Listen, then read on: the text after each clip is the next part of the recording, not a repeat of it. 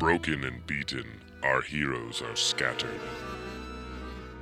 Lost and alone, their hopes are all tattered.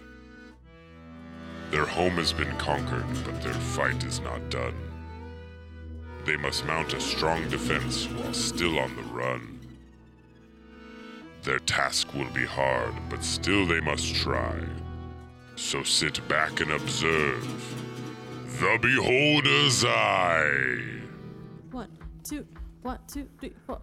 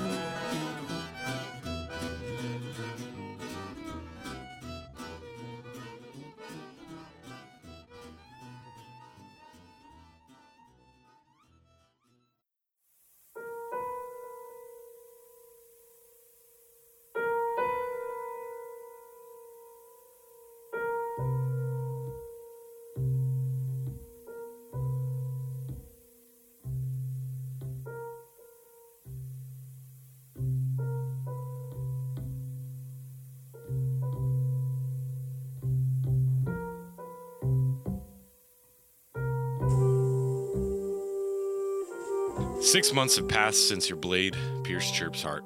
6 months since you watched the light fade from her eyes. 6 months of a living hell. For the last 6 months, you've been living in a bare cell. A bed, a table, and a bucket in the corner are your only constant companions. Other than the voices in your head, that is.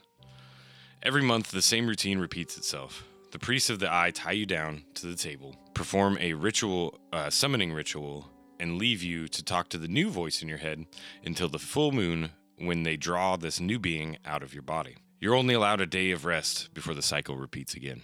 Sounds pretty pleasant. Over the last 6 months, you've gotten to know 6 different demons, I guess you would call them. They're beings of shadow and blood. When they draw them from you, you get an impression of a humanoid figure, but they seem amorphous, like they're not fully formed. And you've overheard the priests basically saying that, they're going to be taking these people or these creatures to another place so that they can grow a bit more and be warriors for the cause. The other bits of information that you've gleaned over the last 6 months, just from what you've overheard from the guards and the priests that, come in every month, that the Church of the Open Eye seems to have taken over the entire city of Salandrian and possibly the entire Dwarven Empire. Oh. That Salandrian is the seat of the Dwarven Empire. Yeah. And usually whoever controls that controls the dwarves. Yeah, most of the commerce, all that bullshit. You have heard rumblings, rumors, the guards exchanging rumors that the Elven Kingdom is pretty much still under complete Elven control. There's some pockets that the Eye has down there, but the elves seem to be holding their own. And the gnomes are kind of split 50-50. Okay. A lot of the gnomes actually want to join the Church of the Eye. Well, that's where the money's at, I guess. Fucking gnomes. Well, I guess worthy of note, I've been trying to starve myself in this point in time throughout. So over these 6 months, as you've been trying to starve yourself, anytime that you left food on your plate or tried to hide it or tried to get rid of it in some way other than eating it, your guards are constantly watching you, checking up on you, and especially during times of care, eating, sleeping, things like that, they pay especially more attention to you. The other side of this is that they know that your magic comes from your voice. Yeah. So they basically got you muzzled with kind of an anti-magic device. So I can still speak, but no magic really comes through. Yeah, it kind of it's kind of like the Hannibal Lecter mask. Almost, you know, it has a grill in the front, but no magic can pass No through one it. cared about me before I put on the mask. But they, you know, the only way you could really eat this food is by shoving it through that mask as well. And if you don't do this, they come in and they tie you down to the table and they force feed you. I'd say that probably happens more often than not. Since killing Chirp, I've been very self-loathing. Fucking, Okay. like, I don't want to live anymore. I can't handle knowing that I killed my friend. Yeah. The priests that come in and do these rituals have kind of sensed this in you, and they've put a general order to the guards and everyone kind of that runs the prison to keep you from getting a hold of any sort. And this was within the first month. You know, they kind of, as you're a new inmate and they're kind of processing you and figuring out what you're about, they put a general kind of order on you that you're not allowed to have any sharp objects. Anytime that it seems like you're getting agitated, they'll come in and put a straitjacket on you and not tie you down, but just leave you on your bed. Yeah, because I mean, at several different points, I'm sure if given the opportunity, I try to maim myself to. Yeah, I would imagine you've got some new scars. You kind of recognize the first couple weeks you're there. You recognize that these cells are the dungeon of the royal castle in Salandrian, like the most secure dungeons in the continent. It's believed. Yeah. You once had a friend that was in these dungeons, and so you kind of know a little bit of the layout of where you're at, but you know that they're sprawling enough that you could be on any level. Yeah. But they're all kind of laid out the same way. I don't think I've put much effort into making an escape so much. Like Barry feels like he should be in a prison anyway. Okay. So after the first month's ritual is complete and they come in, they always come in on the full moon to do the extraction ritual. And do I have any view of outside so I can kind of tell the moon cycles and stuff? no, you're underground. Okay. The only thing you really have to count the passage of the days is the normal routine of the guards when they bring you food, when they tell you to sleep. Because they, not being able to see outside, you have no idea when it's time to sleep. They have to come and tell you, lights out. They extinguish most of the torches in the hallway. Yeah. But yeah, during this first month's ritual, as this first entity is being drawn from you, it was pretty quiet for most of this first month. You didn't really talk to it much, but you did have a lot of blackout time. Yeah. Time that you couldn't account for. And as this first being is being pulled from your body, you start to remember all of that blackout time. And it is interspersed with flashes of when you were blacking out before with the original entity. And so this first one they're pulling out, is that a different entity? Yeah, or it's a different one, because that one was pulled out of you by the master of the eye. Oh, all right. Yeah. But as it's being pulled out of you, you're remembering all these things that had happened to you while you were blacked out and in kind of a just a black abyss in your own brain, stuck in your own thoughts. Because that's and one of the things that's changed between the first possession that you had and this new one is that when you black out, you're still conscious. You're just in a black void. You're just floating in blackness. You're left with your thoughts. Yeah.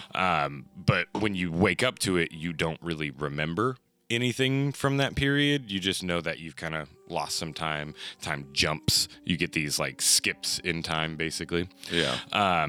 And throughout that first month, a lot of introspection about killing Chirp, but you remember during this time flashes of you perched at the corner of your bed, gibbering and chattering and hearing someone coming toward, this was back in the Beholder's Eye. Yeah. Hearing someone coming towards your office, where you're staying, and you lay down and pretend to be asleep as Swifty stealthily kind of creeps in and makes his way to your bed.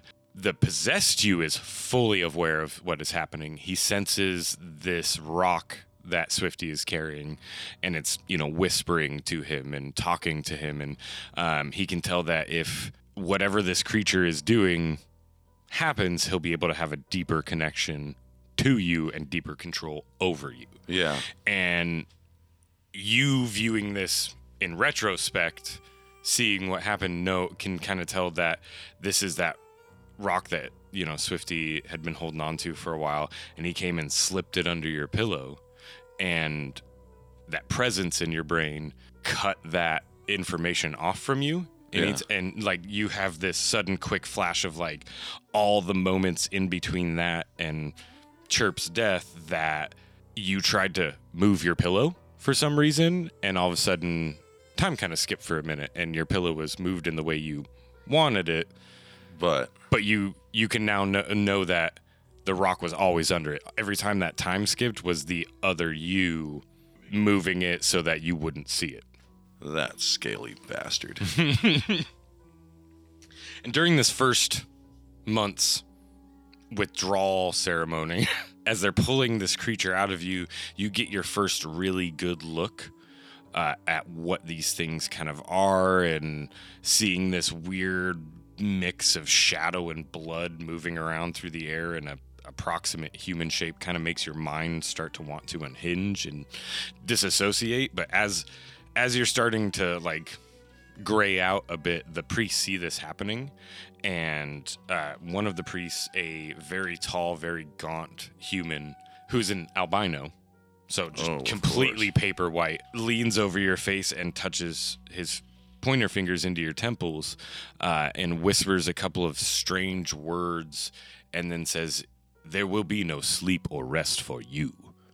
And you're brought fully in, like almost like with a shot of adrenaline, brought fully back into yourself, and you're able to almost smell colors. Like everything becomes even more vivid, and you almost start to possibly hallucinate a bit. Sounds like it. And you see waves of different colors of energy coming off of the people around you, these priests, but the shadow blood creatures don't change. They keep their weird pulsating.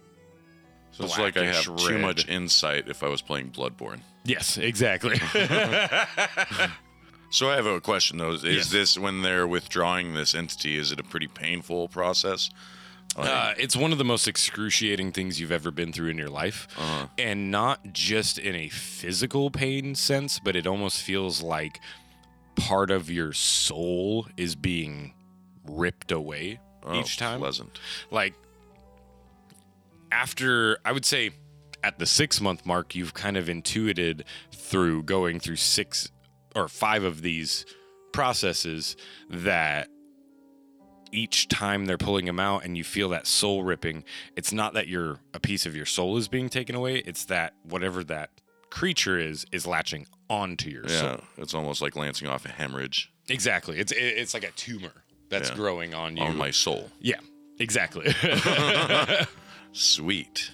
During the 2nd month, you're possessed by an entity that prefers to call himself Tack and talks to you a lot. He doesn't ever let you black out. Mm-hmm. He wants you to know exactly what he's making you do. But over the course of the month, his control over your actual physical abilities starts to be stronger and stronger, and by the end of the month he makes you do cartwheels around your room. He makes you jump up and down. He has you eat ravenously every time they bring you food. Oh, sweet. He's basically like exercising you, and he tells you like, "I want a happy body to come forth into this world." Oh boy, how about we just play a game of tic-tac-toe? But the residual side effect of him letting you be so present is that you're able to access more and more of the blackout time. Yeah. And you see some of the horrible things that you did while possessed. Well, that's only going to further my own self-hatred, really. And also knowing that Swifty's hand had a heavy role to play in this, my hatred for him is growing also. One of the times that comes to your mind is when you were with a few of the children from the orphanage. Yeah. And you kind of blacked out and... I didn't kill any of them, did I? Well, when you woke up, you were at a bar. Yeah. Drinking. Yeah. And didn't really think a lot of it. Figured, I got drunk. I drink all the time. Yeah. But you remember this gap in time from when you blacked out to when you got to the bar. You basically took these 3 children, 2 boys and a girl. You took them outside the city walls and gave each of them a dagger and told them that they couldn't come back until they had made their first kill, and then went to the bar and got a drink. Well, hopefully they're really astute hunters now. You flash on another memory where you're reading through the newspaper and all of a sudden you kind of do another one of those little time skips and you're putting the newspaper away, finished with it. Mm-hmm. What happened was you got to an article about 3 children found dead outside of the walls, eaten by wolves. And the details of it were, such that this entity possessing you realized that you couldn't know about this because this might trigger more memories. Like you start to get this idea that a lot of these blackouts are designed to keep you complacent and unaware that anything's going wrong. Yeah, it's definitely censorship with forethought of my memories, more or less. Exactly. Like an intelligent design almost. So these creatures, they don't seem like just mindless, demonous creatures. They have some sort of plan and some sort of use for you in some way when they're possessing you. Well, hopefully they find more use than my party did.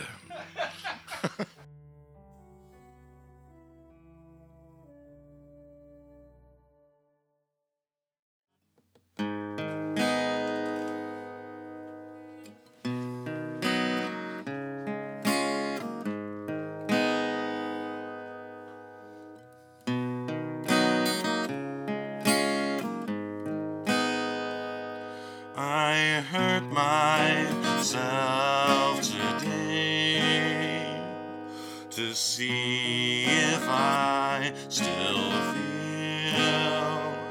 I focus on the pain, the only thing that's real. The needle tears a hole, the old familiar sting. Try to flush it all away, but I remember everything.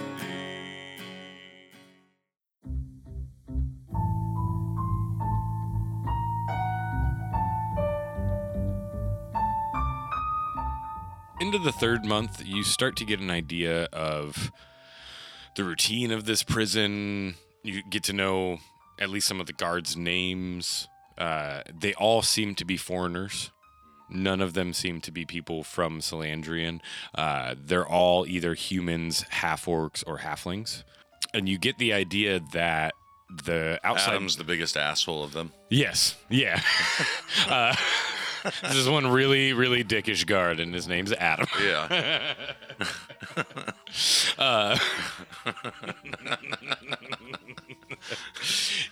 He's gonna hate us. But you're kind of getting a feel for, captivity life. And in the 3rd month, the dark passenger that you have riding along with you, he tries to black out a lot of your time and use your body. He seems like some sort of hedonist because he likes pleasures of the flesh. Oh.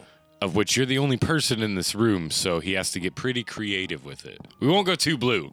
That's disgusting. Yeah, he does some nasty stuff with you. During this time, when you're blacked out and kind of floating in this black void, you start to be able to kind of control it a little bit. Like, it's almost like a file cabinet opens in your brain, and you're able to go back through not just the times that you were blacked out, but your own memories, and see parts of your life kind of played out in front of your eyes, from almost an outside perspective. Yeah.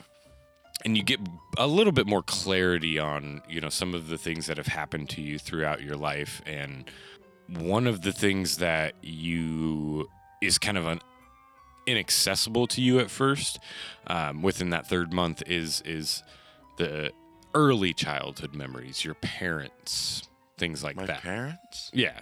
You're not really able, like, you try to access them, and usually when you do, you come back to yourself and regain control of yourself. Oh, wow. And So during my parents, that used to be my weakness, is now my strength.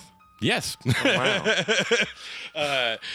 During this third month's ritual, though, the pulling ritual, as they call it, it's exceptionally painful.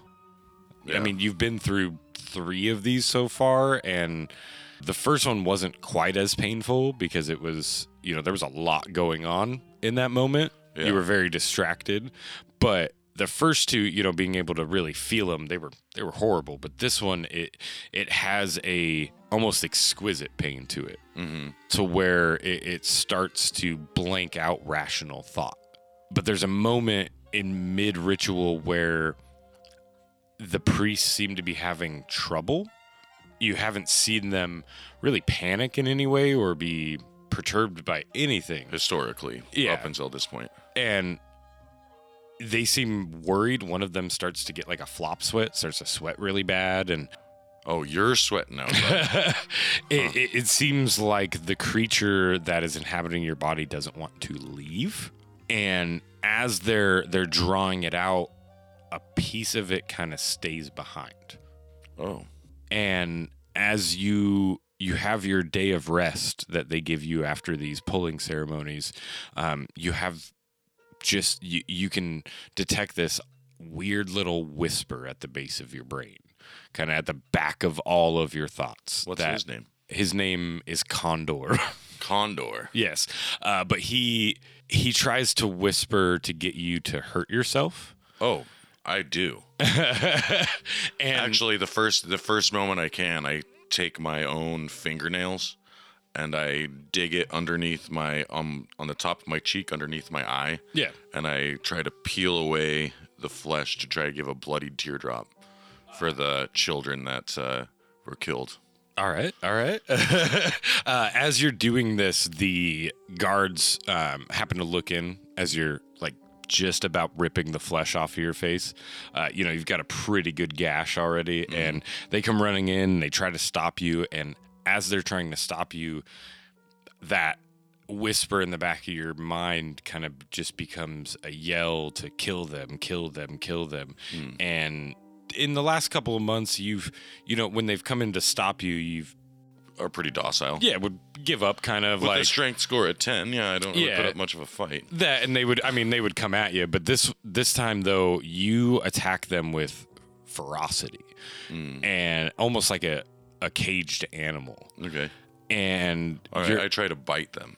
okay. They were worried about you, where you were tearing at your face, and they started to move your mask down, and that gave you the opening. And you actually I have an opening? Yeah. Ooh. Then I'm going to cast Vampiric Touch. All right. Is that a save? That's a spell touch attack. Oh, okay. So that's going to be a 23 to hit.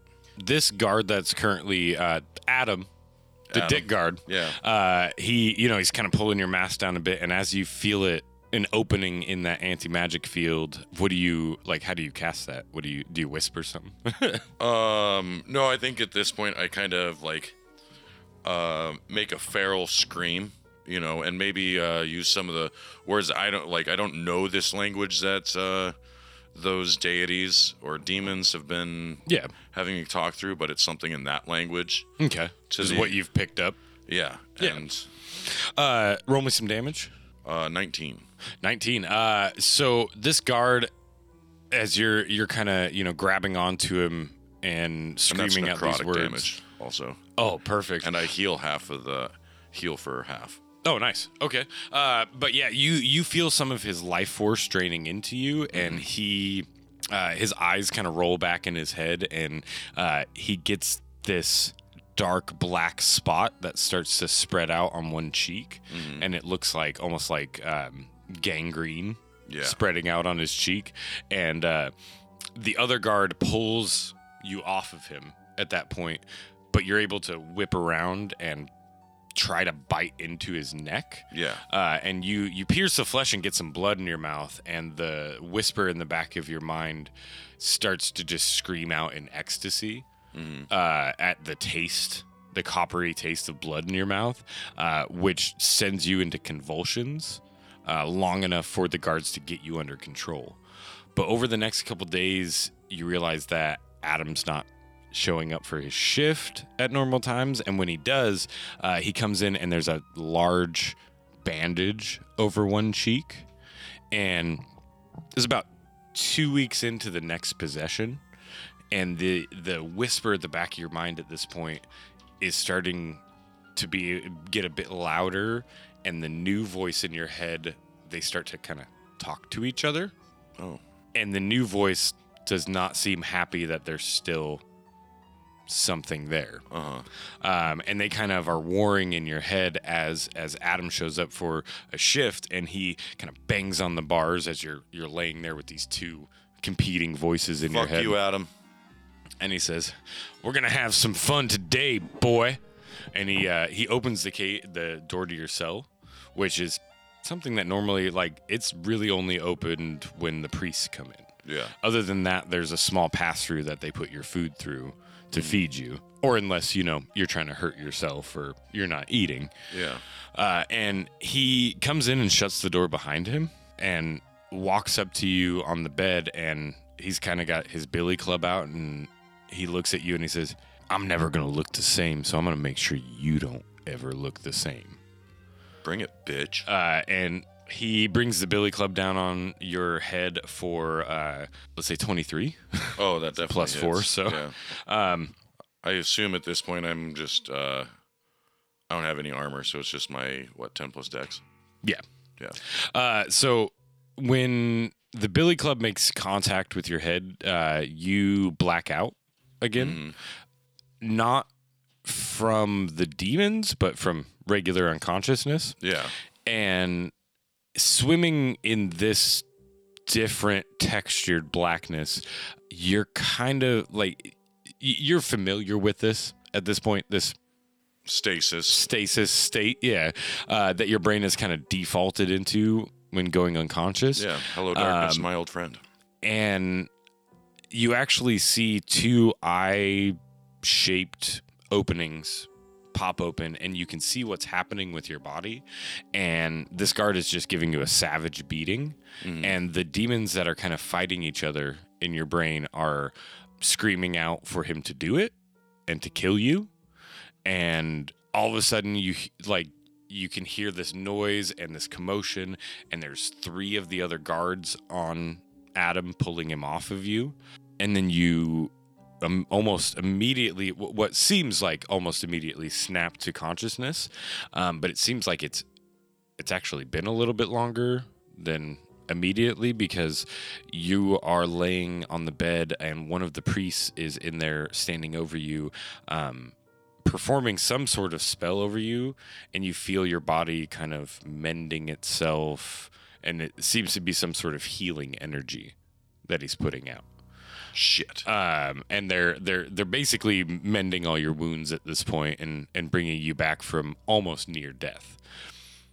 This moment of near death, though, the 2 voices that were warring in your head, the louder of the 2, who's been slowly growing in power since the beginning of the month, the one that was not sticking around. Yeah, the second one, chronologically. Seems to have been able to push out Condor. the hanger on Condor, yes. And it manifests shortly after they've healed you and the priests start to walk away. You feel this weird choking sensation in the back of your throat, and you The hawk condor up. again? Yes, you hawk up a kind of a bloody, clotted blood loogie that has these weird black wisps of shadow coming off of it. And as you do this, the priests turn around and they look extremely alarmed, and they gather the sample up and disappear very quickly. The door to your cell slams shut. Other than being fed for the next 4 days, you have no real contact with anybody. Mm-hmm. The guards all ignore you if you try to yell out to them. You don't even hear any of the other prisoners really making noise. It's almost unnaturally quiet. It's too quiet. I mean, I guess when I start trying to fucking bang against the walls, just throw my body at fucking any sharp corner I can after a couple days. You start to do this, and the first time you're able to really injure yourself on the corner of the table, you cut a pretty good gash along your forehead where the mask doesn't reach. And you see that the guards look in, but they don't really look worried as they have in the past. And you're able to tell that within an hour, your head stitches itself closed. Son of a And bitch. you have some sort of Regeneration. Well, you have some sort of residual healing effect from whatever the priest did. And this kind of leads into the last week of that month's possession. And during this last week, this presence is whispering to you and telling you how much of a piece of shit you were, and basically he wants you to commit suicide. This one really wants you to hurt yourself, but he tells you that you have to wait until he's gone to do it, because otherwise they will just keep healing you. Well, you don't have to convince me that hard there, buddy.